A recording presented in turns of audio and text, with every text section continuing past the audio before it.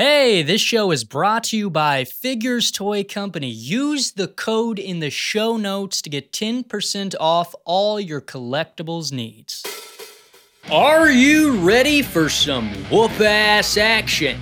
Well, we're here to open up a can of it, brother, on the Whoop-Ass Podcast.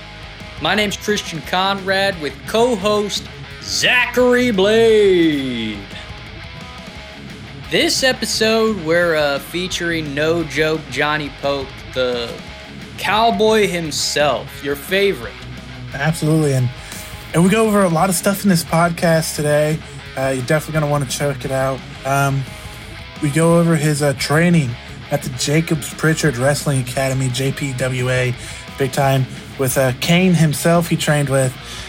We also talk about his bond with his grandfather and how his grandfather helped him kind of put together his character and just the way he is and how he is. We kind of go over a little bit of his background in bodybuilding, but his big goals of becoming a world champion for a company he's been with for 3 years, and then even a bigger goal of going into the NWA. All this in today's episode. So stay tuned and definitely check it out. Yeah, if it's Johnny Poke, it's no joke. And hey, if you want to help us along, follow with us. We have a website. We're putting everything out on Facebook and out on the interwebs, and you can share, you can like. The biggest way to help us out is we have a GoFundMe. Our aspirations is to turn this podcast into a more of a media company and make an actual feature film. And to do that, we need your help. We need money. We need the help from the wrestling community, which I know is out there to give it to us. So if you could jump onto that GoFundMe in the show notes, that would be awesome. We actually have our own aspirations outside of this as well. Christian Conrad has his own book series you can find on Amazon and wherever. He has a Facebook page and Instagram page, so definitely check out that. And I have my own personal wrestling figure company, whatever you want to call it, where I video my figures and do some stop motion work. And I'm over on Facebook and on Instagram as BWF, Big Point Wrestling Federation. So if you can kind of help us with our other hobbies as well and our other aspirations, we really appreciate that as well. Yeah, and if what we're doing here, this intro and the pushing of content and throwing up ads, if that's something that annoys you, we actually have bonus paid content over on Patreon. You can get rid of the ads, you can get rid of us talking like however we're doing in these intro videos, and you can cut straight to the content of the wrestlers and even get into like some more bonus stuff. Like, for instance, who is Johnny Poke outside of the ring? He's no joke. Without further ado, I'm Christian Conrad, this is Zachary Blade, and now we're interviewing Johnny Poke. Let's get into this podcast. All right, I'd like to welcome Johnny Poke. He's y'all's favorite cowboy, straight from the saloon. No Joke Johnny Poke on the Whoop Ass Podcast. So to start things off, I'd like you to just tell us where people can find you online and, you know, where's your presence? Where can they follow you? Mainly I'm on Facebook and Instagram and YouTube. Those are my 3 platforms that I'll upload and stay up to date on. All right, what are your handles there? Johnny Poke on Facebook, Johnny Poke, Johnny_Poke Instagram, and then No Joke Johnny Poke on the YouTube. Awesome. And then what companies are you currently working for right now? In Indiana, I'm working Envision and EPW. And then in Illinois, my main one is D6, Destination 6. That's up out of Macomb, Illinois. And then in Tennessee, I'm running with SPCW, and that one's in LaFlette, Tennessee. And right now, I'm tag team champion at Envision, EPW, and D6, and I'm working on that 4 strap down in Tennessee right now, trying to get on it. Right on. I saw you had some merch out. I really like. I saw the shirts you had out. That whoever designed that was like they're really cool. Yeah, I seen a fellow indie wrestler. He had a shirt done by the same guy. I was like, man, just the quality and the detail and the positioning. I got a hold of him. He put me in contact with his guy, and his name is Brandon Day, and he does some of the best work I've ever seen. For me, Nate Hewitt was the guy that put me in contact with him, but all his work I've seen has been phenomenal. And man, whenever it prints it out on the shirts look great. It's not like a stick-on sticker. It's legit lasered on. I love it. Couldn't have done a better job. And you sell those at your shows? Yeah, I try to sell mostly at the show. I'll sell some online, like for fans that obviously live like in New York, California, across the country I can't get to. I'll mail it out to them, and any way I can get it to them, I will. Sweet. Great. So we know your tag teams with Clark. He kind of went over his starting in the wrestling business, kind of with the backyard stuff, and then kind of moving on into the training with his IWAU. What was kind of your upstart in the wrestling?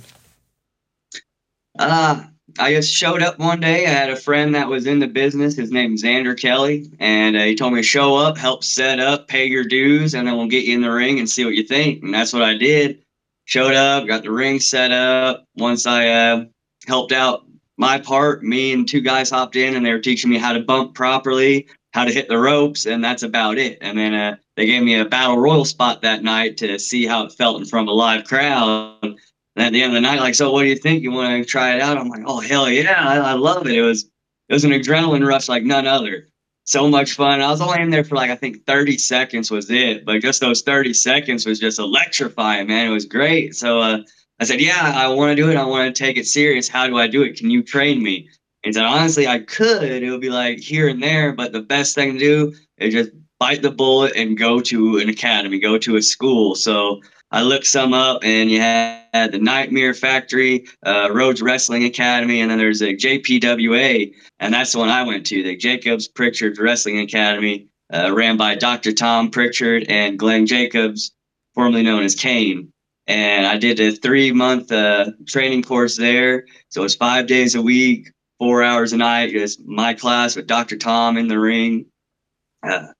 Then once I graduated that, I came home, went back to work for that company, and then I just slowly started branching out, and now I travel all the way from Chicago, Illinois, down to Knoxville, Tennessee, and it's a blast. I've been out to Cincinnati as well, out in Ohio, and hopefully this year I can branch out. I'd love to hit 10 states this year, work in 10 different states before 2024 is up.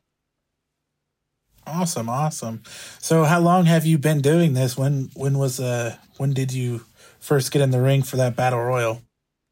That was March 7th of 2020. Yeah, that was the first time I stepped foot in it. And before I went down to the academy, it was about 6 months between, and COVID hit. So it was like real private. No one could do anything. I was like, man, as soon as I got my foot in the door, it gets shut on me. I'm screwed. But they ended up doing private tapings, no crowd, just in the auditorium we were at, filmed it in there and put it up on their YouTube. So it still gave me a way to get in there and train and get a little bit of experience before I went down to the academy. And then the academy was, I graduated from it in November 2020. So fall of that year, graduated the academy. And then after that, it's just, I've been on the road. So I've been wrestling 4 years now. In March, it'll be 4 years. Awesome. So you and Clark are kind of been doing it the same amount of time, so that's very cool. It reminds me, you remind me of the philosophy of the buffalo.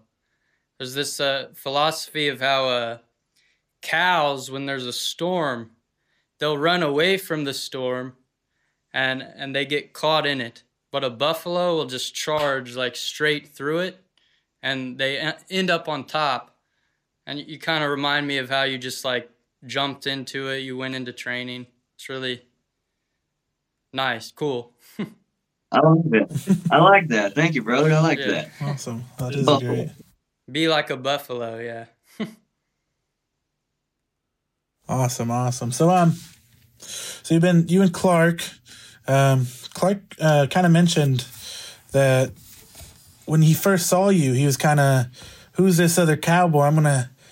There's only got to be one cowboy around, but where did the cowboy gimmick come from you? And how did it come up?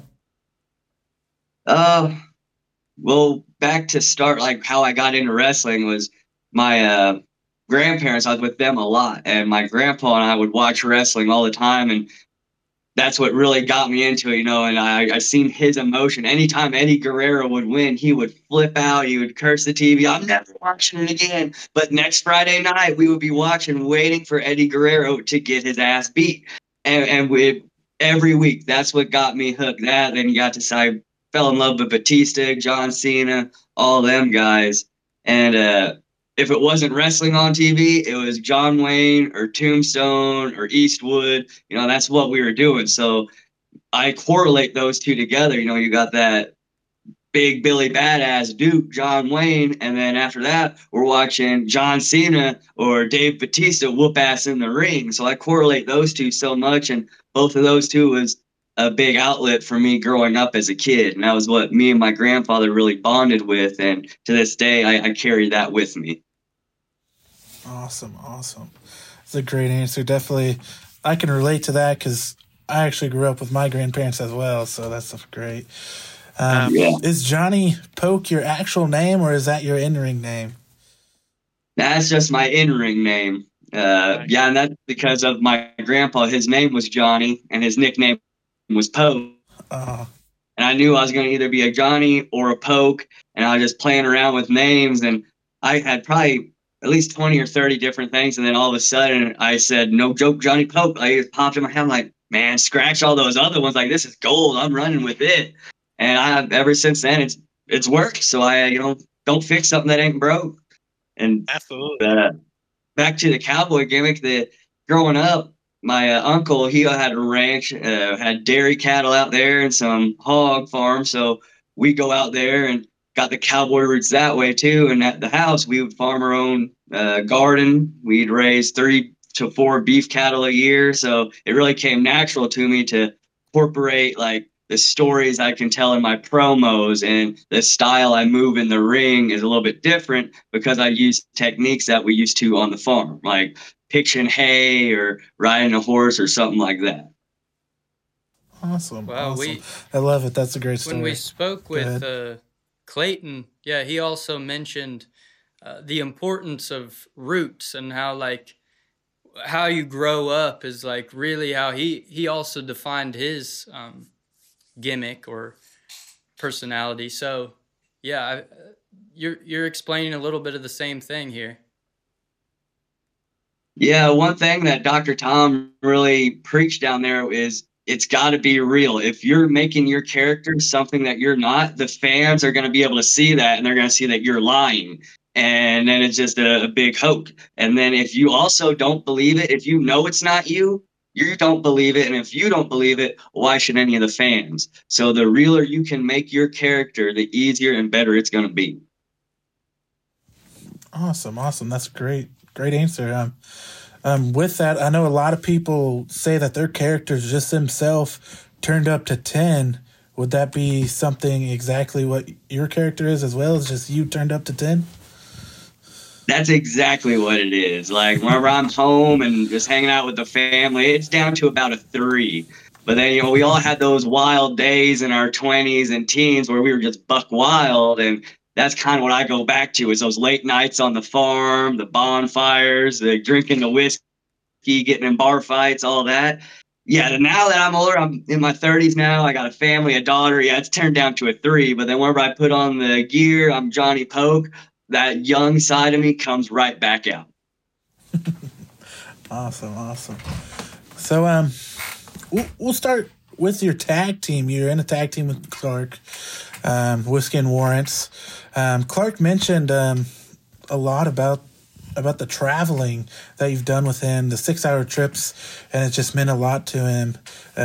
Definitely the bond you guys have.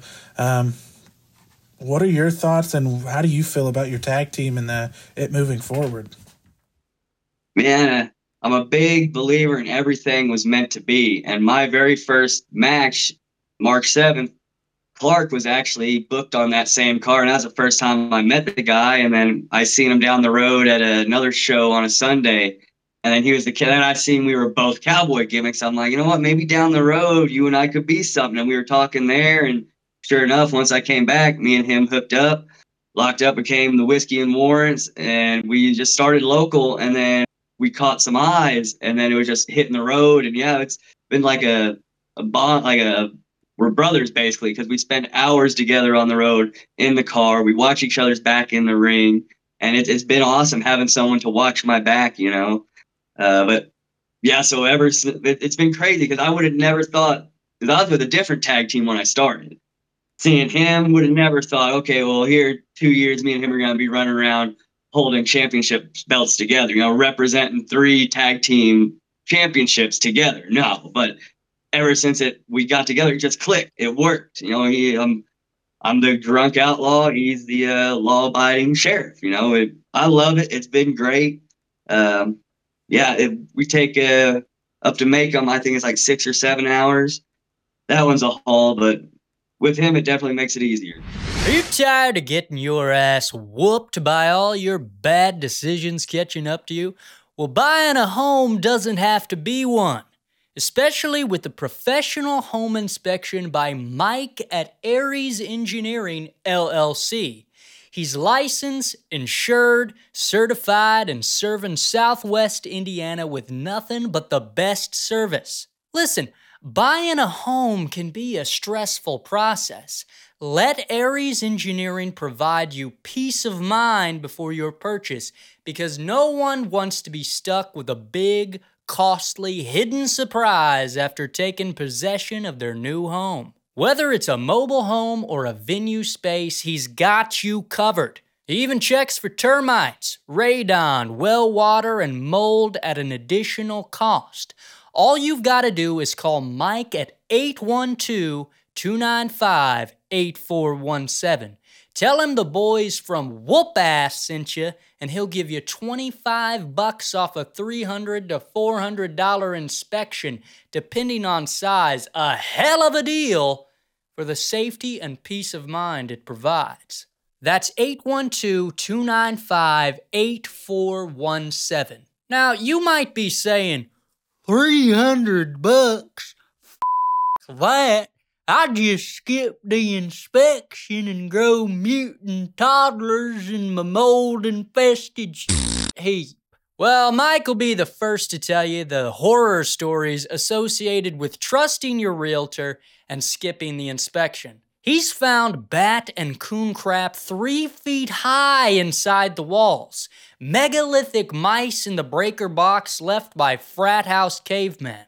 He found the neighborhood goat dead in a crawl space, and he smelled it from the driveway.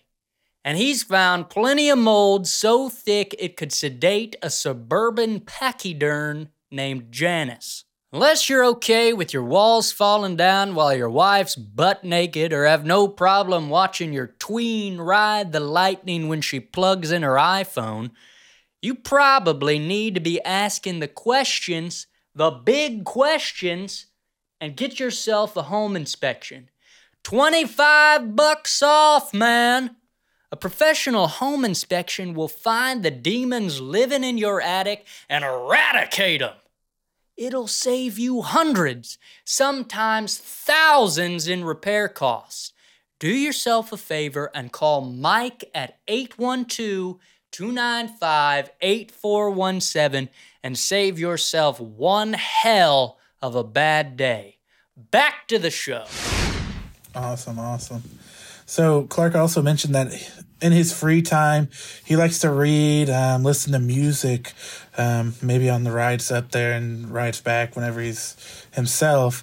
There's a book that Elijah told him. I mentioned Louis L'Amour, and Zane Grey and stuff like that. The old cowboy writers that really defined the genre. Nice. Yeah, he said he does a lot of reading. Yeah, and I was just wondering what do you do on your free time? Maybe if you're not driving, you're just sitting in the car. What's your Man, I guess getting deep philosophical thoughts. Like, for example, I always want to like do like a ride along, car log, but I never end up doing it. But like last night, I was thinking on the way home, right now is the best time of our life. We all might be going through some stuff, but tomorrow's a new day. You can make it better, and it's the best day of your life. And sometimes we need to slow down and just be grateful for everything that we do have, not what we don't, but what we do have. And like on the car rides, that's my hobby is philosophical thinking. And if it's at home, nothing to do, the baby's sleeping, I play a little bit of PlayStation, like a God of War and Assassin's Creed, those, a little bit of Mortal Kombat. And then that gets me hyped up and I hop into my home gym. Man, there's nothing better than getting a pump. Like if I have free time after work, that's where it's at. I'll be in the gym. Awesome. So, kind of getting pumped. Clark also mentioned the music. Listening to music gets him into his character. What kind of gets you into your Johnny Poke 10 phase? I would definitely say listening to music too, for sure. Like I got my gym music. I'll have that on for the last 10 minutes before I go out. Like we'll talk. We got our game plan. All right. I'll put a headphone in. I'll be listening to some hard rock and roll. That always gets me there. And I always carry a bottle of whiskey too. So I'll crack it open and just take a whiff. I won't take a swig, but I'll take a whiff. And just that alcohol burning my nose. It takes me back, baby. That's great. Love it. That's awesome. So, so we mentioned where you went training, where you're currently working. What are some of your favorite matches you've done in your short career as a wrestler? Oh, man, I get asked this a lot, and there's so many good ones. My generic answer is my next one, man. Like, I could list a whole bunch of them, but my next one, I want to make my best. But if we're actually talking the best match I've ever had, we'll do tag team first. Definitely Clayton Clark, tag team champions together. Probably winning the EPW tag gold. That one was probably EPW. That was the first time that we got the gold, held it. We beat Mount Olympus for it. That one probably meant the most to me. Awesome. I think that's the exact answer is Clark. Sorry. What's that? I think that was the exact answer that Clark gave for his tag team answer as well. So very cool. And it was between that and then the Envision, because Envision, that's where we first came together, and it had a big meaning to finally get that one first. But then there's all kinds of issues. I think the titles were stuck in like Pakistan or something. And so they had to change the card, card subject to change. So it wasn't even a Envision title match no more. It became a different one. So our first title was the EPW, and then Envision, that one was I think it was a tag team gauntlet at the fair show. And that one was just wild. It was like a tornado match in there, man. It's bam, bam, bam, nonstop. But yeah, between those two is the tag team. And then my other favorite would have to be, it was a 6-man tag down in Tennessee at SPCW. And I was wrestling with one of my friends I went to the academy with. His name was Zach Stewart. And this guy, he's probably 6'7", 350 pounds, and he's giant. So I want to recreate the Sammy Superfly and Andre, where he gets up on the shoulders and flies off of the mountain. And I did that, and I got a picture of it. I'm at least 10 foot up in the air, just free falling down onto Wayne Moxie, going for the pin. And just that moment, that match, it was just a lot of high flying, and it was just so much fun getting to work with one of the guys I went to school with and came into the business with. So those would be my top 3: EPW title, Envision title, and then the basically Academy reunion match. Awesome. That's awesome. That's very cool. What makes like a perfect match for you? Like, is it the emotion, the thrill? It's got to make sense. Like from the beginning to the end, it has to have a good flow. So like telling the story, the good guy, here he comes in hot. Yeah, but then something gets thrown in his way. There's an obstacle, just like everybody's day-to-day life. Oh man, how am I going to get over this obstacle? And then you get over it. And now here comes the go home. Are you going to win or are you going to lose? That's the exciting part. And then depending on how the storyline's going, win or lose, as long as we can get the crowd where we want them for the story, that's what makes a great match. And it can be a 6-man tag. It could be a fatal 4-way. As long as you can tell a story and the story actually has meaning and makes sense, you don't even have to have any high spots. You could do 10 minutes of chain wrestling. And as long as it tells a story from the beginning to end, that's a damn good match. Mm-hmm. Absolutely, absolutely.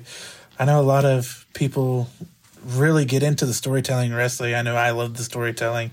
I actually do a little bit of storytelling with my stuff I work on my free time. But Clark mentioned he kind of bases his style of wrestling off the Von Erichs. He loved Bret Hart. He likes that technical style. And then he sprinkles in a little Shawn Michaels.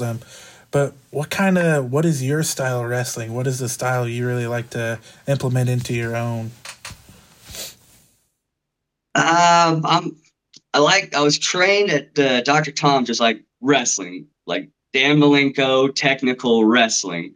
But I did the NWA seminar a couple months back, and I got a chance to talk to Billy Corrigan in person. I was like, hey, man, what you saw and everything I done, what's something I could work on for me to catch your eyes? And he told me flying. A guy that is my size, looks like I do, I got to fly more. And I mean, I can fly. But then after that, I'm like, okay, now I'm going to start incorporating not just like technical wrestling, but more Ricochet and Rey Mysterio. That's what I would compare it to, as Rey Mysterio meets Dean Malenko.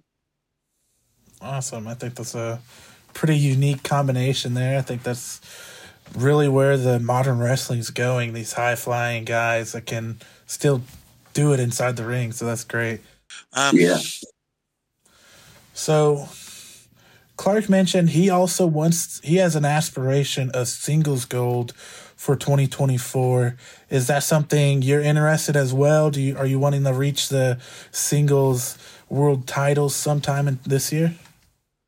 Absolutely. Like what I got going now down in Tennessee, and that's the thing is me and Clayton are so diverse. Like we work great as a tag team, but then we also do outstanding singles as well. And he's got his own stuff over in Illinois he does. And then I have a Tennessee where I've been working a single storyline. And that's where I've been there for 3 years now. It's the longest promotion I've worked for. And ever since I went there, they would give me a taste of it. Like, hey, do you think you could run with it? And then boom, I tore my hamstring. Oh, I'm out of the picture. I come back, best shape of my life. I'm in the title picture again. Boom, I got a bicep tendon tear. I'm out of the picture again. The title got put on someone else. So it's like, it's been this title that's been evading me ever since I've been after it. And I just really want it for that reason. I've been trying so hard. I get so close. It's right there. And then something happens. So I really want to get that title. That would mean a lot to me just because it's been a 3-year story in the making and it's finally coming full circle. Never giving up, overcoming all these obstacles. And that would be the one singles belt I would really like. But ultimately in 2024, the weekends that I'm not with my regular promotions, I want to branch out. Like I got put in contact last night with a promoter out in Pennsylvania. So maybe I can get a hold of him and mark that one off and get my 10 states for the year. And that's the goal. Awesome. Speaking of injuries, Clark really didn't mention any. I don't know if he's had any big ones, but you just mentioned 2 huge injuries. How is it like dealing with an injury, knowing that you could be in the ring right now? Is it really hurts your ego? How'd that go for you? It's depressing because like I said, I was so going in the direction, had all the momentum going. We had all these big plans, and then just out of nowhere, something happens. Like this last bicep tendon, I was just doing curls. I was working out that morning, and then I had a pop in my arm, and then I went to work Monday. I went to go pick up a board, and my whole arm gave out. And I'm like, oh, that tore. Went to the ER, and they took a look at it, and I was like, well, this really sucks. I had all these plans going. Is there nothing I can do? Like, no, you can't go to work, you can't wrestle, you got to take 2 months off and do nothing. So for 2 months, I literally done nothing. I worked out lower body, but I couldn't do much upper body. And I just sat there and I was thinking, man, am I even going to make a return? Would it even be worth it to try to get back in shape, try to bring myself back to where I am? So, and then once you're sitting there in your own pity, you're just wallowing in it, and it just makes things worse. And then whenever I finally got back to working out, the wheels started rolling. It's like, all right, yeah, I got one more run. I know I can still do it. And now, after that, it was the holidays. I packed on some more weight. So the cutting season is upon us now, boys. Awesome. So we didn't really mention training. I know I don't work out, and I'm guess obviously you guys are wrestlers. You got to work out. But what's your schedule like? How do you get your training in? How do you do your work? How do you do it? How do you get it all together? Sleep less and work more. But I work at a factory where we cut up tabletops and do we'll take a 10 by 5 sheet of wood, cut it down to different sizes. And I work 10 to 12 hours a day. So some weeks I'm working 60 hours a week. I come home after a 12-hour day and I got a home gym. So I just go out there and get a pump in when I can. And I usually work out 6 days a week. So I'm getting maybe 4 to 5 hours of sleep right now. But I used to be in bodybuilding. I competed in the National Physique Committee in Indianapolis, 2015 bantamweight, came home with the gold there. So my background was already decent in bodybuilding and powerlifting. And then I think that ended in 2017. I just took some years off and chilled out for a while. Never even thought I was going to get into wrestling. And one night, me and my wife were sitting there watching Raw, and I was watching Ricochet, and he was bouncing off the ropes. I was like, honey, I used to be able to do that back in the day. She said, yeah, it looks like you missed your calling. I'm like, missed my calling? I'll show you. And then that's when I started researching the wrestling and stuff. So that's what all started. It was me and my wife sitting there on the couch one night, and she basically challenged me to it. But like my physical, man, I work out all I can. I got a strict regimen and diet. I'm pretty I'll pack a cooler too, and that's what saves us a lot of money and time on the road. Is we pack our lunches so we don't got to pull off the road, waste 10 minutes there. We already got the food, keeps us on a lean diet so we can get that the worker's body we want. Awesome. Yeah, I definitely don't have that type of body, so, but it's great. You're fine. I'm behind the camera type guy. I don't have to look good, so. You're the brain. Yeah, sure. But that's awesome. Speaking of the road, that's really good that you bring your own lunches. You don't have to go and stop for that fast food. But what are some really crazy road stories? You've traveled to Tennessee, you traveled 6 hours up to Illinois. What are some crazy stories you have on the road? Okay, my wife's going to get mad at me about this one, but we were going to Cincinnati, and it's only about a 3-hour drive from here. And so we took the whole day off. We were leaving early for the show so we could actually go around Cincinnati. And we get down on 71, and there's like a 3-car pileup. So a 3-hour trip ends up turning into 7 hours. We were sitting at a dead stop for 3 hours in the middle of the interstate. And as we're sitting there, I'm like, okay, it's a good thing we left early because I can still make it to the show. I really want to mark Cincinnati off one of my cities I work, so we're still going to go. And after about an hour and a half, our bladders got full. So I can easily pee in a bottle. That's how I keep time and make towns too. As I'm driving, I'll hit cruise control. I'll pee in a bottle while I'm driving. Well, my wife obviously doesn't have the same biological makeup as I do. It's not as easy for her. So all we had was like a little single serving potato chip bag. And that's the one kind of trash we had. So she had to literally pop a squat above a little chip bag and pee in a bag in the middle of the interstate with semis and cars all surrounding us. And she had to empty it out the door. And I think she may have refilled it 2 more times before the traffic started moving. But right before it started moving, I was on the phone with the promoter. I was messaging him. I was screenshotting it, showing him, hey, I'm on my way. I'm in transit, but this roadblock has us at a standstill. And as soon as I was getting ready to say, hey, I can't make it, we seen traffic moving. And then the GPS said, I'll get there right at bell time. So I'm like, all right, hey man, this is what's up, blah, blah, blah. I'll be there. So now we're moving. We finally got moving. There's only one thing I can do: hit cruise control, have the wife take the wheel, and I got to change in my car.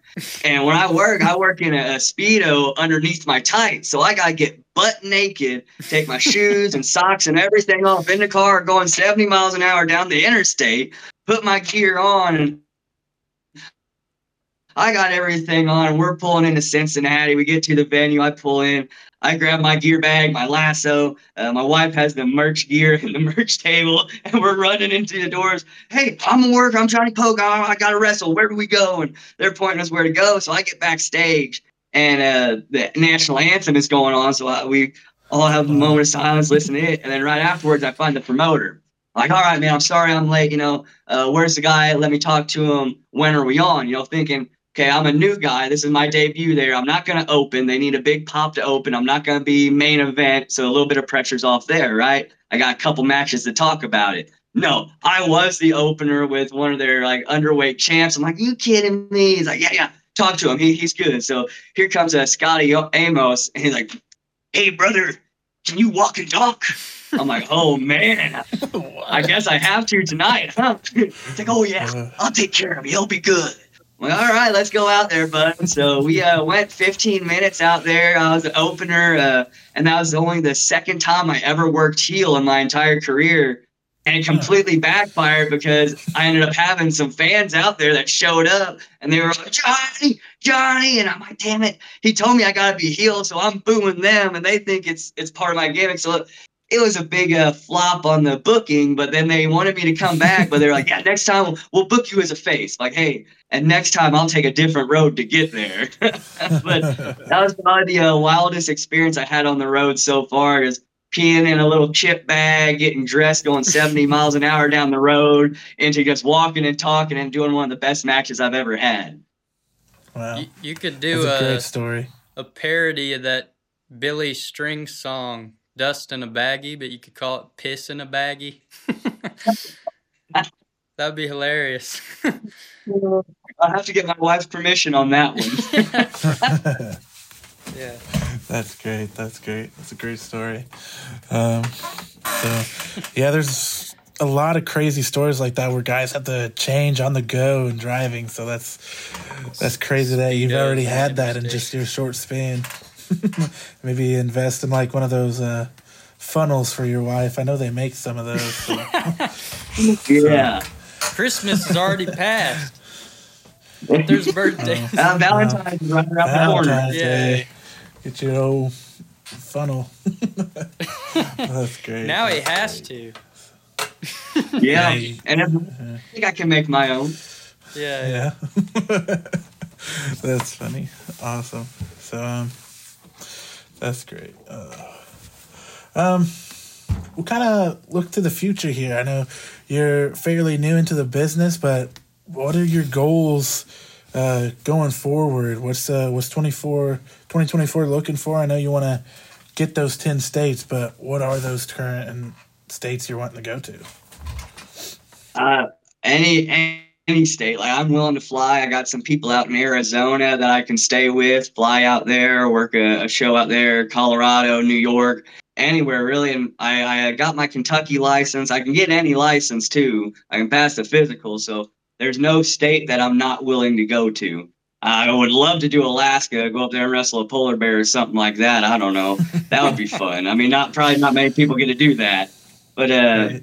Other than the 10 states, the other big goal I want and I'm working at is to get on NWA, have one spot on an NWA televised show. Like that's my end game for 2024. Wow, that's a really big goal. Right. That's awesome. Hopefully it happens for you. Yeah, You've make been it doing happen. Great work. So Be like a buffalo. Go for it. That's right. Maybe that's your next gimmick, Johnny Pope, the Buffalo, or some shit. I don't know. Who knows? Head right into the storm, I guess. So, the NWA's been around for a long time. I know I've not really followed them very much, but what really made you want to go into the NWA? I know there's a lot of history there, but what's your reason? Well, I'm working on the. Okay, so they started back up the territories, and Joe Kazana Promotion is now a trademark of the NWA. That's one of the territories, and my foot was already in the door. I worked for them before, and I've been talking to Joe. He said I'm always welcome there. So I'm trying to get my foot in the door there with them. And right now, I think that especially with the seminar, I got in front of Trevor Murdoch and Billy Corgan, so they've seen my face. So they're going to be familiar with me, and I'm hoping that next time they see me, I'm going to come back and use all of the critiques they gave me to show them that, hey, I can listen, I can learn, I can do whatever you want. All right, we're already working together in a way. Let's work together more. Let's book old No Joke Johnny Poke on NWA, baby. Let's make dreams come true. Right. Awesome. That's great. That's an admirable trait. There's a lot of big. To take critique and learn. And then, a lot of people don't. And then another thing is like the way that they do the matches too is a lot of the way that I was trained by Dr. Tom. Was like the old school, you're going to tell a story. There's not going to be a million high spots. We're going to do what we need to get the story told. And that's what I like. They don't have all these 100 different spots, kind of like AEW does. I mean, you watch the Young Bucks, they got about 10 super kicks within the first 5 minutes. And it's kind of like, well, where was the build for that, So NWA, I was on the road with Silas Mason. We went up to I think it was AAW up in Chicago, and I helped out up there, had a little spot in that show. And he was talking to me, and this was before he signed the NWA deal, but he was working with them. And I was picking his brain about it too. And that's what he says, that they're looking for someone that knows psychology of wrestling and if they can be taught. So that's kind of my psychology going into it. Went to the seminar, took in what they said, and I'm going to learn what they want me to learn. Awesome. And you mentioned a big name, Trevor Murdoch. I know NWA's had a lot of really big names in it recently. Matt Cardona, I think EC3 still their world champion right now. But what are some big time names, maybe not this year, but maybe in 2025 that you want to get in the ring with?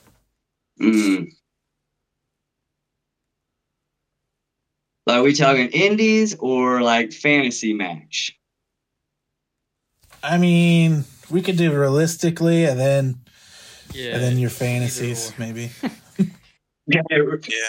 My realistic one is Nate Hewitt. I've just been a total fan of his ever because he does a Chainsaw Massacre gimmick, and I love the character he pulls off with it. He has these different faces he can put on. Like that's one match that I could see happening. I think that we're about the same caliber of talent. I would love to step in the ring with him. But if I could wrestle like one of the NWA guys, that would be awesome, would be Silas Mason, just because I got to watch him train with Dr. Tom a little bit whenever I was in. I shared a locker room with him plenty of times. We were in the car ride together for 8 hours to Chicago, hung out after their show, picked his brain a lot, and getting to work with him would be a honor, to say the least. Awesome. Love that answer. Perfect answer there. So that's great. So do you have anything, Elijah? I gotta think for a second. Well, we kind of passed it up, but you had mentioned some connections with your grandfather and how that molded your name and back then. And I mean, personally, when I was a little kid, the first film I ever saw was the film Shane, which was about a cowboy. He comes into town and he wipes out all the bad guys. And I'm wondering if you kind of mentioned the same thing growing up, like Westerns and all that, and how did that shape you, It taught me like a code of the cowboy, like the John Wayne code, be respectable, be honorable, but don't be afraid to stand your ground. You got to be tough enough to say enough is enough. And that's a lot of shoot who I am and who I really portray as my character. So then the younger generations, if they look up to me, they're looking up to me the same way I did John Wayne and Doc Holliday and Wyatt Earp. They knew when it was time to kick ass, and they could, and they showed it. You live in your mama's basement and still collect toys? Well, I got the thing for you. Today's video is sponsored by Figure Toy Company, the best place to get your figures and your figure accessories, tables, ladders, and chairs. Oh my, go to Figure Toy Company to get your wrestling figure accessories like those and use code breakpoint_wrestling_fed to save you 10% on $20 or more. So let's take a little time machine to the future. Where do you see yourself in the next 5 years? Where's Johnny Poke? Is he going to be in the NWA? He's going to be even bigger than that. Where do you see yourself in the next 5 years? Next 5 years, Johnny Poke will have made his television debut, worked a contract out with a major company, and at that 5-year mark, I'll be coming back to the Indies to finally settle down and do my farewell run and retire with my family. Like, I'll be 35 at that point, and that was me and my wife's deal. I'll give it a good 5 to 10 years, and at that 10-year mark, that's when it's time to hang it up, because one thing I don't want to do is be one of those guys that hang on too long. And one, they're making a mockery of the sport because they're going out there, they're getting hurt, they're hurting other people, and it just looks like garbage, but they think that they can keep going. And that's what I don't want to become. I want to be able to go out there and give a product that people pay their hard-earned money for. I want to make it worth that money. I don't want to go out there just because I have an ego thinking, oh, I'm a wrestler, I can still go, I got tights and boots. No, that's not what it's about. So at that point, I think my maturity age, 35, will be time to hang it up. I'll have reached my peak. I'll be coming down. Like I said, I'll make a farewell run, give some young guys some pushes, try to pass on the knowledge I've learned, try to pass it through the grapevine, and be working for my retirement. Okay. Awesome. So is that something maybe after your retirement, maybe going into the training aspect, the booking aspect, maybe a behind the scene type guy? Is that anything you would be interested in doing, or? I think so, because every time I do have to step away because of an injury or something, like, oh man, I won't miss it. It'll be whatever. But then I do start to miss it. I know that's what's going to happen after 5 more years in the business. I'm like, man, I want to go back in, but I'm going to have to know and tell myself, no, you're going to age in a match. Like, I'll go in, I'll help the kids with the bookings and like show up and try to help write their matches for it, agent for them. And I would love to stay in the business for sure, but I'm not going to travel 7 hours just to agent a match. That's the only problem is where I live, the closest venue I have to work is maybe an hour and a half to 2 hours away. So I could still make that agent a match, have some fun, be a part of the wrestling family, but it'll be very limited, to say the least. Awesome. Definitely, Clark mentioned that's something he would like to get into, so I was just wondering if that was something you're interested in as well. And you just mentioned the wrestling family. Clark mentioned he has his Mad Bash group that you're somewhat a part of. But what are some other guys in wrestling that are like family to you other than Clark? The only other ones that I've got real close with that like we keep in touch, we call on a weekly basis, would be the guys I went to the academy with. And I mean, whenever you do something like that, like you create a bond. There was 21 people on the first day, and there was only 14 people that graduated. And out of those 14 people, there's only about 5 or 6 of us that are actually still working, that stayed together. Because that's the Stu crew, which is Zach and Dylan Stewart, myself, J.R. Miller, and there's a couple other ones that do a show here and there. But yeah, once you go through that course and you push yourself to the limits physically and mentally. And for some of us like me, I moved away from home. I was already married, so I had to leave my wife behind. I had a mortgage that I had to keep paid, so I sold my motorcycle and some guns just to make sure the mortgage was paid. And when I was down there, I had to find a way to keep food on the table. So every other weekend, I come home, work on the farm, do what I could, make some money so I could go back and have food. And some weeks, I just honestly had a bag of rice for 3 days to split that up. And that was it before I could get more money. And like a lot of us had to do, there's one guy that was living in his car in the Walmart parking lot. Like he would go there and he'd go work out at a Planet Fitness, and that's where he'd shower, and then he'd train, Walmart parking lot, sleep, repeat. And then once we found out about that, we got him someone to stay with, obviously, but just the dedication and the sacrifice that we made together. And then the fact that we're still chasing our dream. Like whenever you do chase a dream, you can make that connection with other people. Like, all right, you're putting in the work. You're doing what you have to make your business what it is, to make your product as great as it is. And it takes a lot of work no matter what you're doing. If you're putting your time and your effort into anything, people take for granted. No, it takes a lot of work behind the scenes that you don't see. And that's the big bond that I made with those boys down there. So that was the Stu Crew, Zach and Dylan, and then J.R. Miller. And the crazy part is in the class, like we started a fashion, and that's where the Pope Gang began. It was us four. And we were originally a heel stable in the class. Like, yeah, we're taking it over. We are JPWA. And when it came to the showcase show, Dr. Tom booked me and the Stu Crew as faces and JR as a heel. So that kind of shifted our careers differently. But still, that's the only person I will break kayfabe with is J.R. Miller. Like, I'll take pictures with him because he's my brother. He was one of the 4 horsemen of the Pope Gang. And like those guys, I'll remember till the day I die. Awesome. That's great. Are there any, you just mentioned that guy living in his car, but are there any other stories with that group that maybe someone, the listeners probably wouldn't know of? Well, Noah, he moved, I think he was 18, like just turned 18. He had a little training center back home in Texas. And the teacher passed away, and so he drove a U-Haul. I can't remember how many 100 miles, but from like Houston, Texas, all the way to Knoxville by himself, 18 years old, set himself up at an apartment, had his bank account wired over, and he basically put himself through the school by himself at 18 years old, took every penny he had and put it towards wrestling.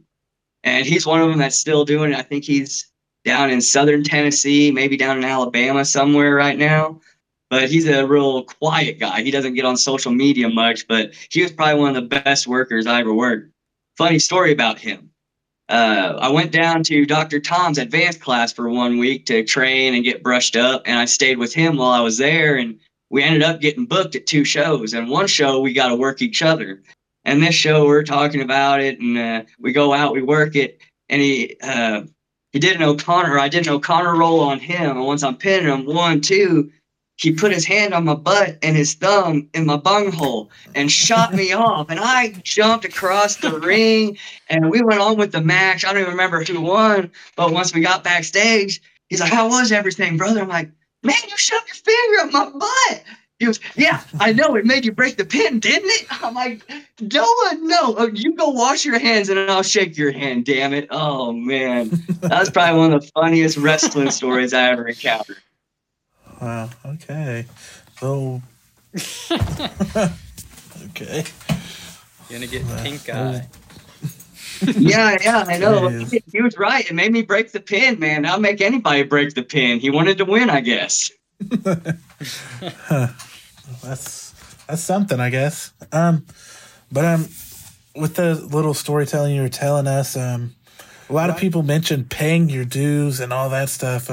What was, you kind of mentioned it for you? You had to eat rice for 3 days and go back and work on the farm. What other stuff did you have to do to kind of pay your dues starting out in the business? Man, one thing I don't agree with that I had to do was work for free.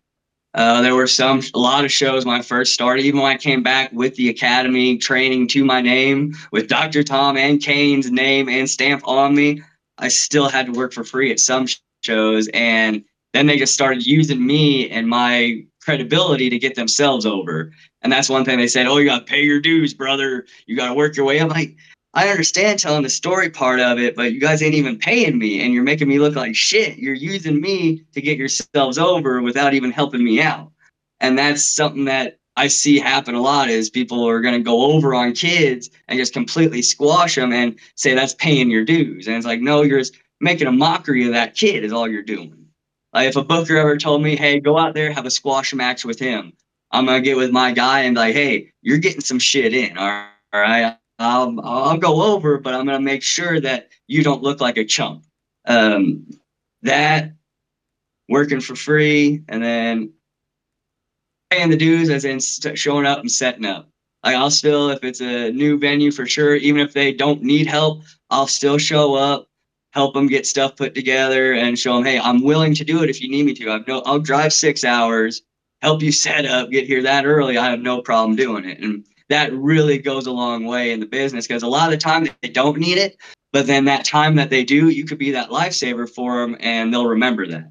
Absolutely. It's a great thing to do. That's something to definitely keep doing.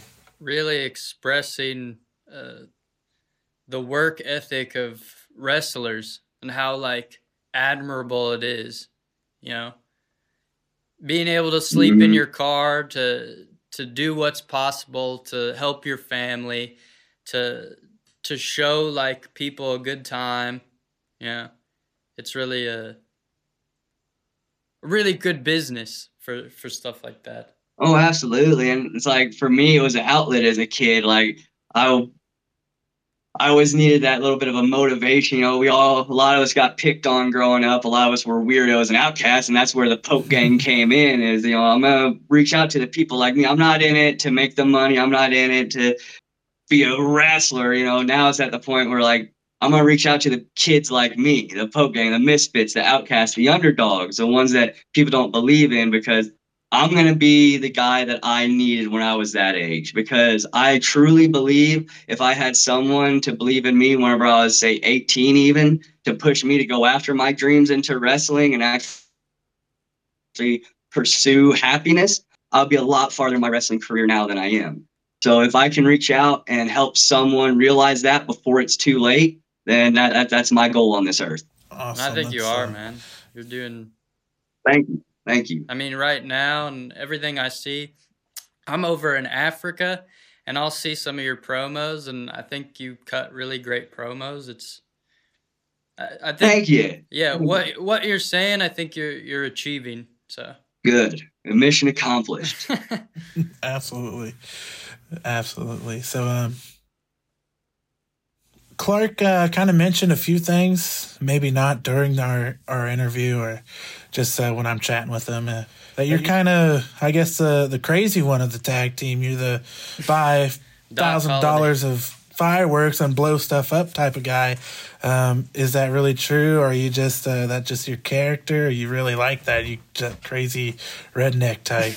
Man, I'm not here for a long time. I'm here for a good time. So I'm going to do it. If it's going to be fun, am I going to get a laugh out of it? Oh, yeah, we're going to do it. Like, I'll think about risk and reward. And it's the same way in the ring. Like, I do the high risk, the flips, and the springboards. It's like, you know, it's going to hurt.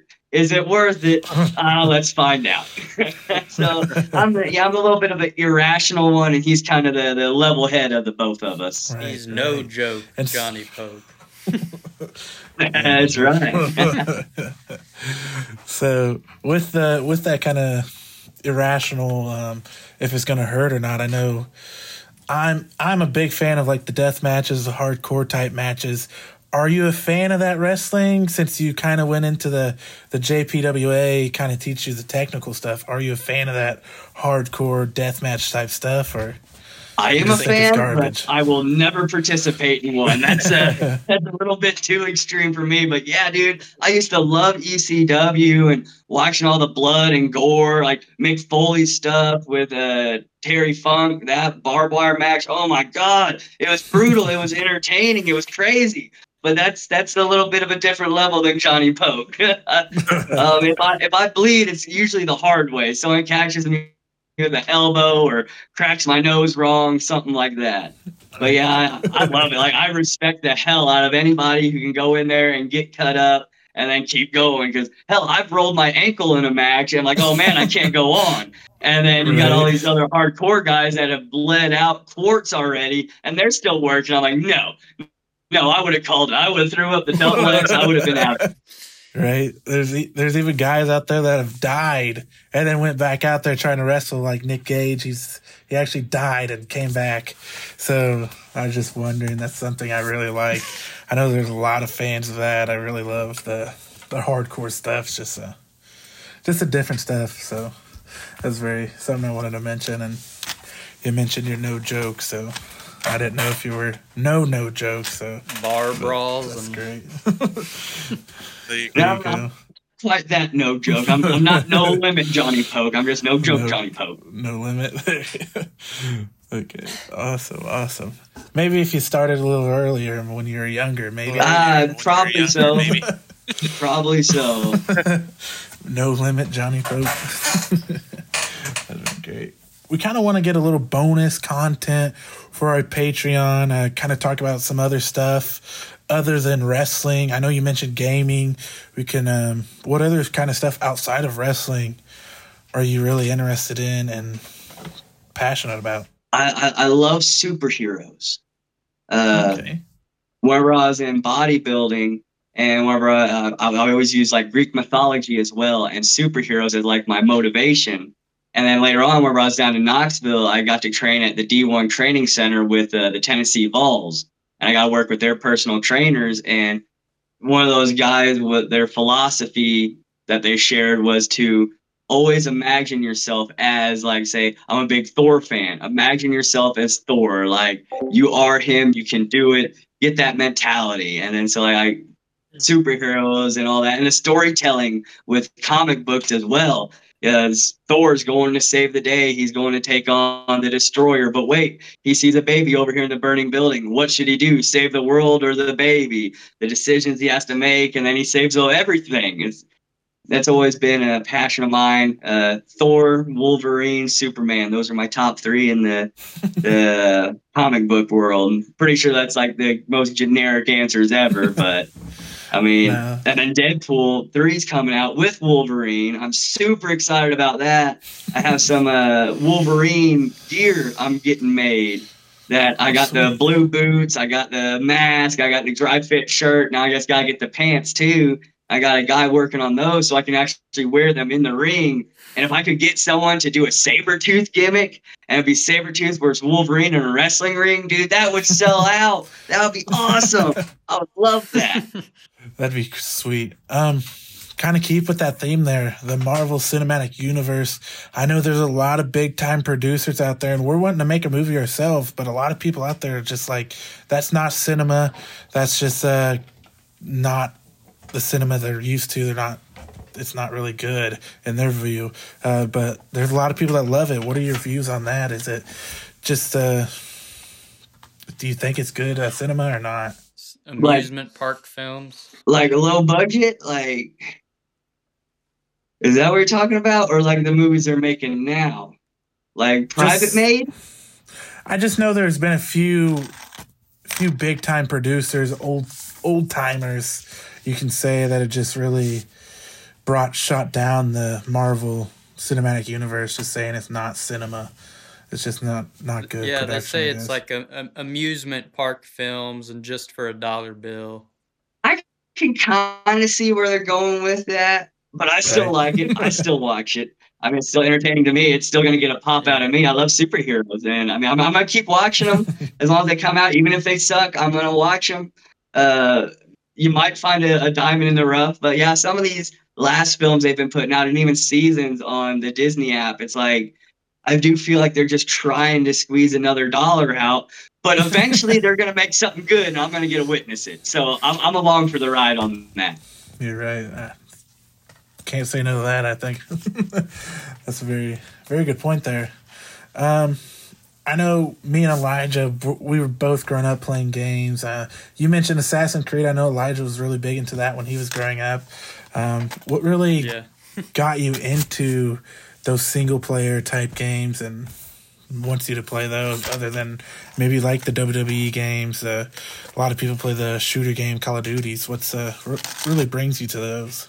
I didn't understand the storytelling of wrestling until about 2 years into my actual wrestling career. And then after that, it reminded me of the video games too, like the actual storyline, how it played out. Like you had the path to choose, and the guy overcoming all the obstacles, and like God of War, he had to fight the Greek gods, and now he's fighting the Norse gods. Like that's my favorite video game right now is God of War Ragnarok. My wife got me that for Christmas, and man, I've been glued to that. Any second I get away from the gym, I've been playing that. And yeah, it's the basically my story, man. Like we're busting our ass, we're just a guy trying to live, and then now we got these obstacles, we got this dream, we got to make it happen. And now that I understand how wrestling works, that's exactly what a video game is.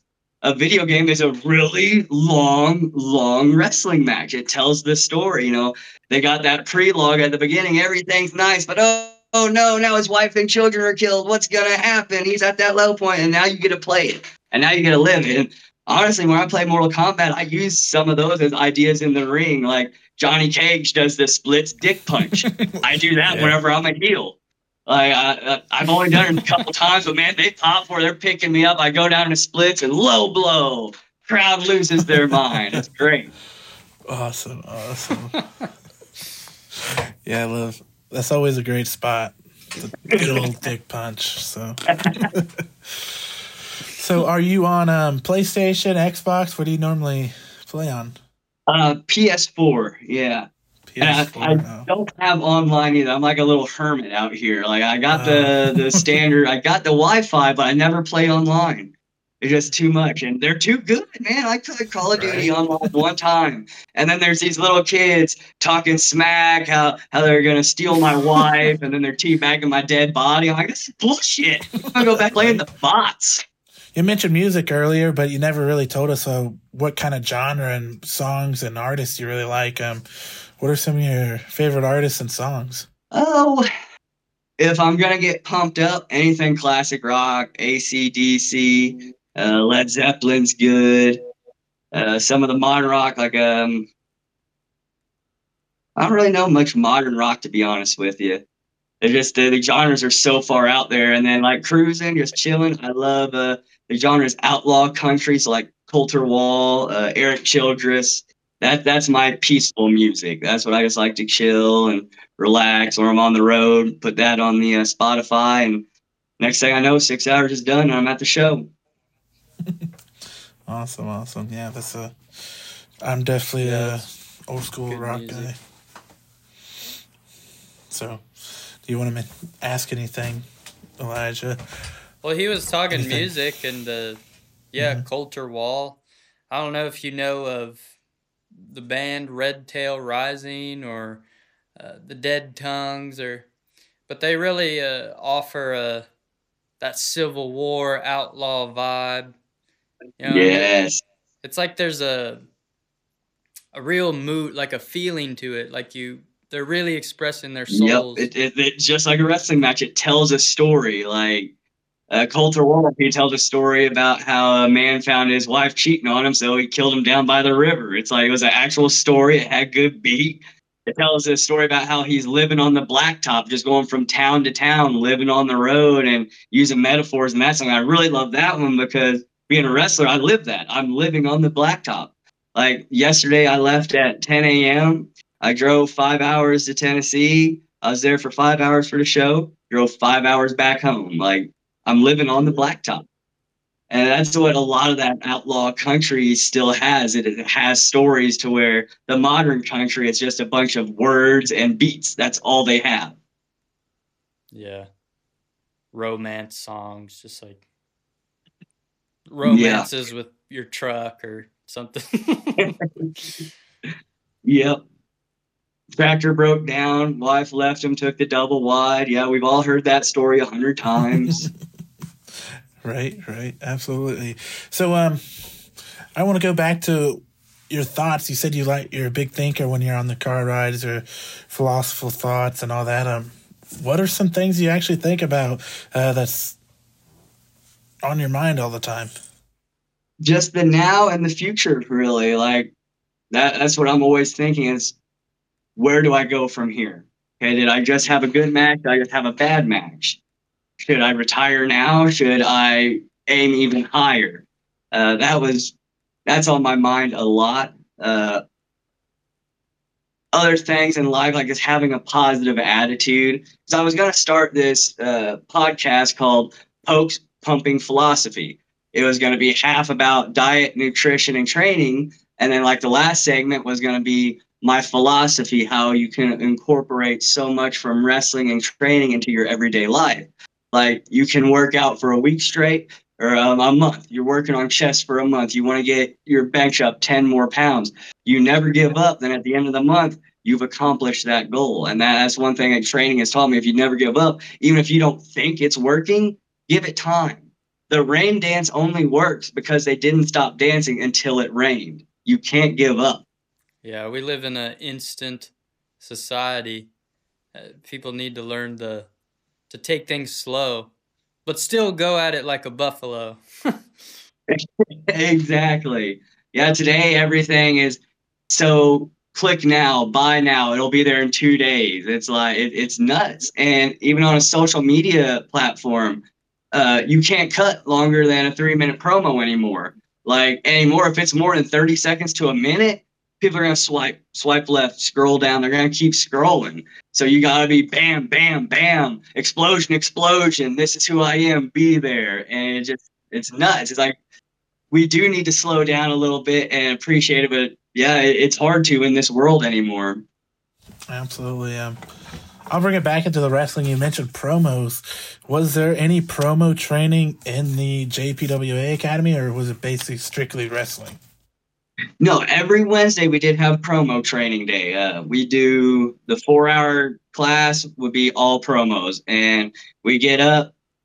And it would be different every time too. Like some days he'd let us prepare our own. And then like we'd each cut like 3 to 4 promos a class, 1 minute long, because he explained to us, it's a social media world. It's gotta be quick, it's gotta be to the point, get your stuff across, tell your story, cut it out.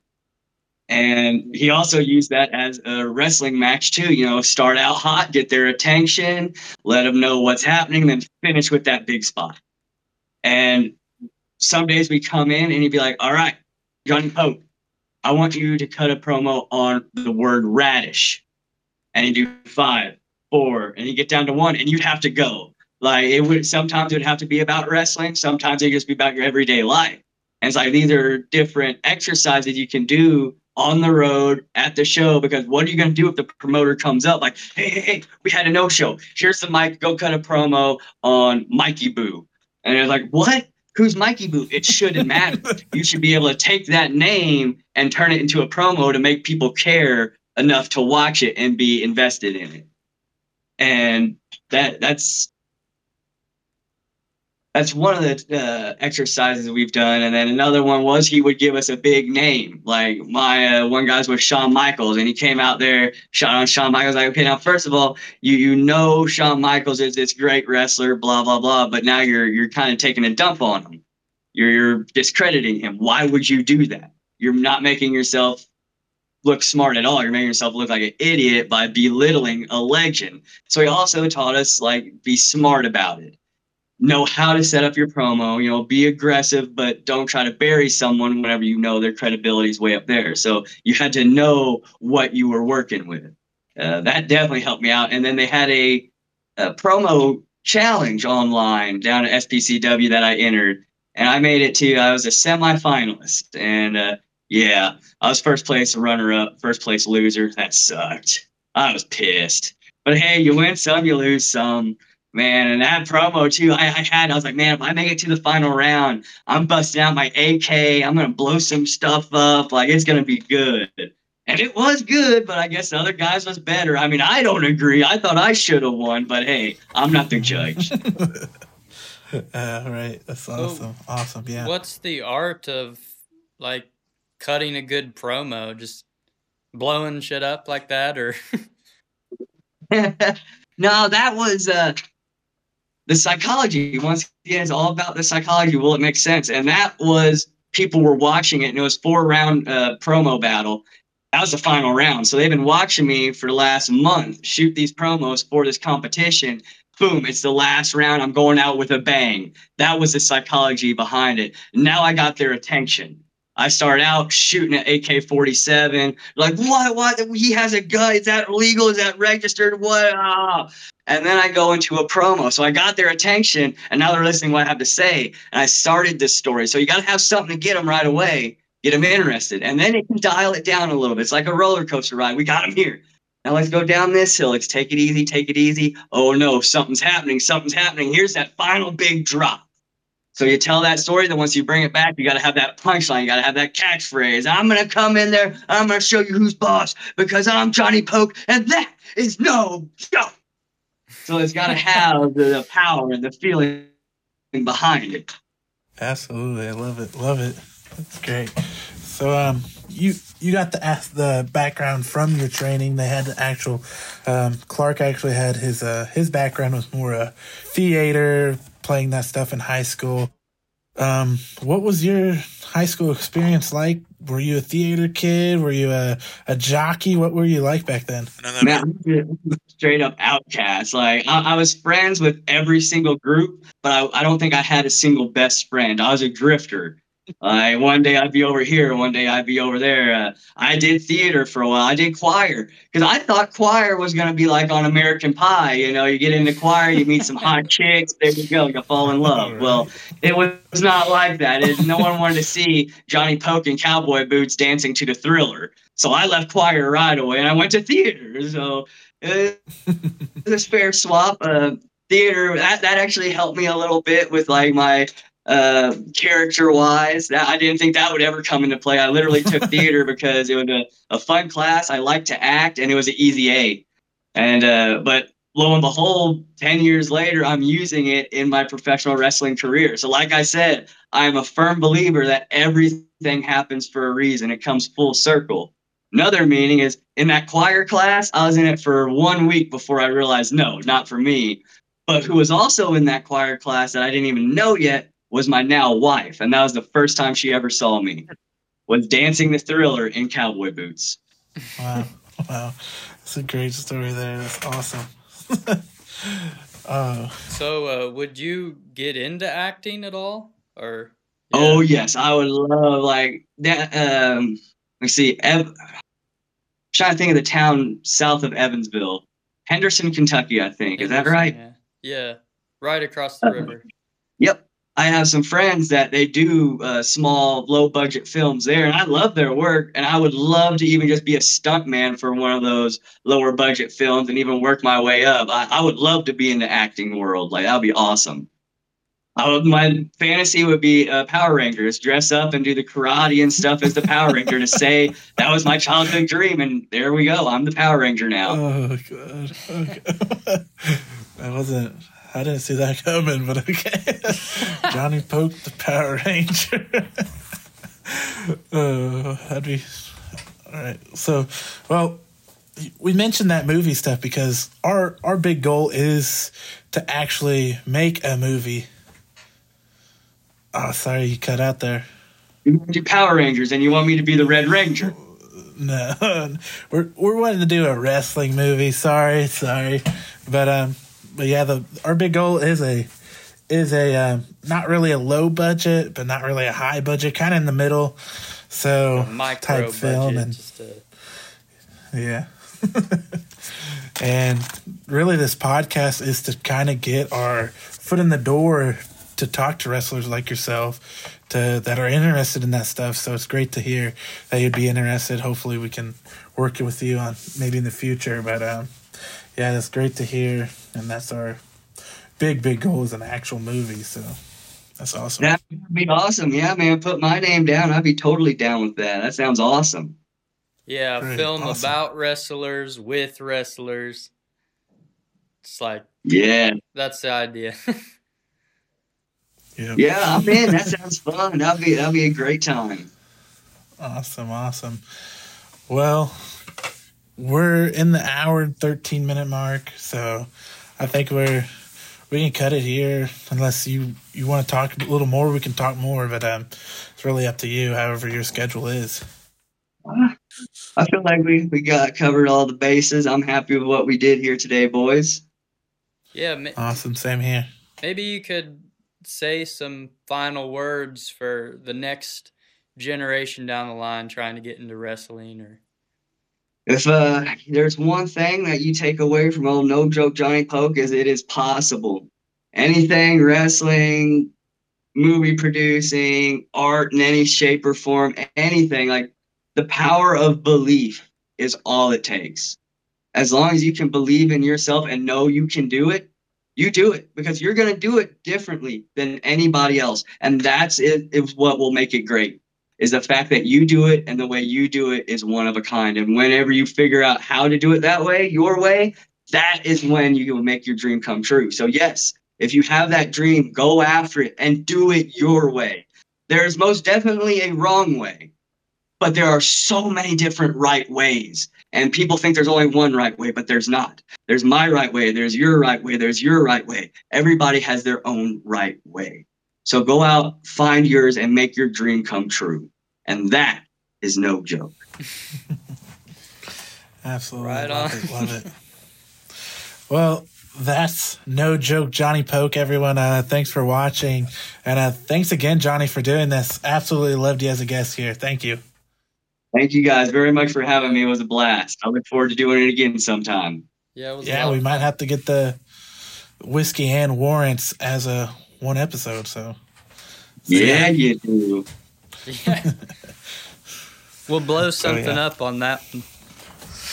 All right. I'll bring the Tannerite. Let's do it. There we go. But yeah, thanks again, man. Yeah, thank you, boys. There you have it, everybody. That was some inspirational words from Johnny Poke, and I know I'm going to be taking it to heart. I think he really, the thing I really like about him is like his work ethic and just like his philosophy behind what he's doing. Mm-hmm. You know, we had that joke in there about being the buffalo, but you know, he really is displaying like this hard work ethic, fighting for your dreams, working for your dreams. And I think he's followed like a path. He's from A to B to C, and he's really showing like some good merit in how to become a wrestler, but also just his philosophies on life is like, I think really impactful here. Absolutely. I think he was took a whole nother aspect of it, a different route than everyone else. He's in his 30s. He's an older guy. To me, he's older, but in the wrestling world, that might be young to some, but to me, that's a really late start in the thing, and he's really hitting it hard, just like you say, the buffalo going straight into the storm, getting through it, and he's really done that, and I really admire his work and what he's done so far in the world, and then just his growing up with his grandfather just really got to me as well, since I was raised by my grandparents, so that was a great story and stuff. He's just is a really great guest here today, and hopefully we can have him and Clark together as Whiskey Warrants one day on the podcast for an episode. But yeah, I think this was a great episode once again, and I think it's we're gonna continue doing some pretty good interviews. Yeah, and that's no joke. Hey, Absolutely. if you want to help us at all with what we're doing here, we have a lot of different avenues. We're posting this on Facebook, on Instagram, trying to do Spotify. We have a website. You can share, you can like. The biggest way to help us is maybe to go to our GoFundMe, which you can find in the show notes, so that we can, you can, whether it's $1, whether it's $10 or whatnot, you can put some money into that and help us with our bigger aspirations. But we also have personal content. Zachary, he is doing some pick fed. He's got some hobbies there. And then I write books. So if you just want to help us individually, that would be awesome. And also, Absolutely. If you don't like these intros and outros, as I've mentioned before, or the ads, and you just want to get straight to the wrestlers and the real candid stuff, you can go over onto our Patreon, and we have ad-free content with bonus content in there to learn a little bit more about Johnny Polk than you could have outside of really get to know him. You know what I mean? Absolutely. And thank you, everyone, for listening to the Whoop Ass Podcast over on Spotify, every other place we are, and for our watchers on YouTube. Thanks for watching. Make sure to like, subscribe, follow, share, do everything. Click those thumbs. Thanks. Bye. Bye.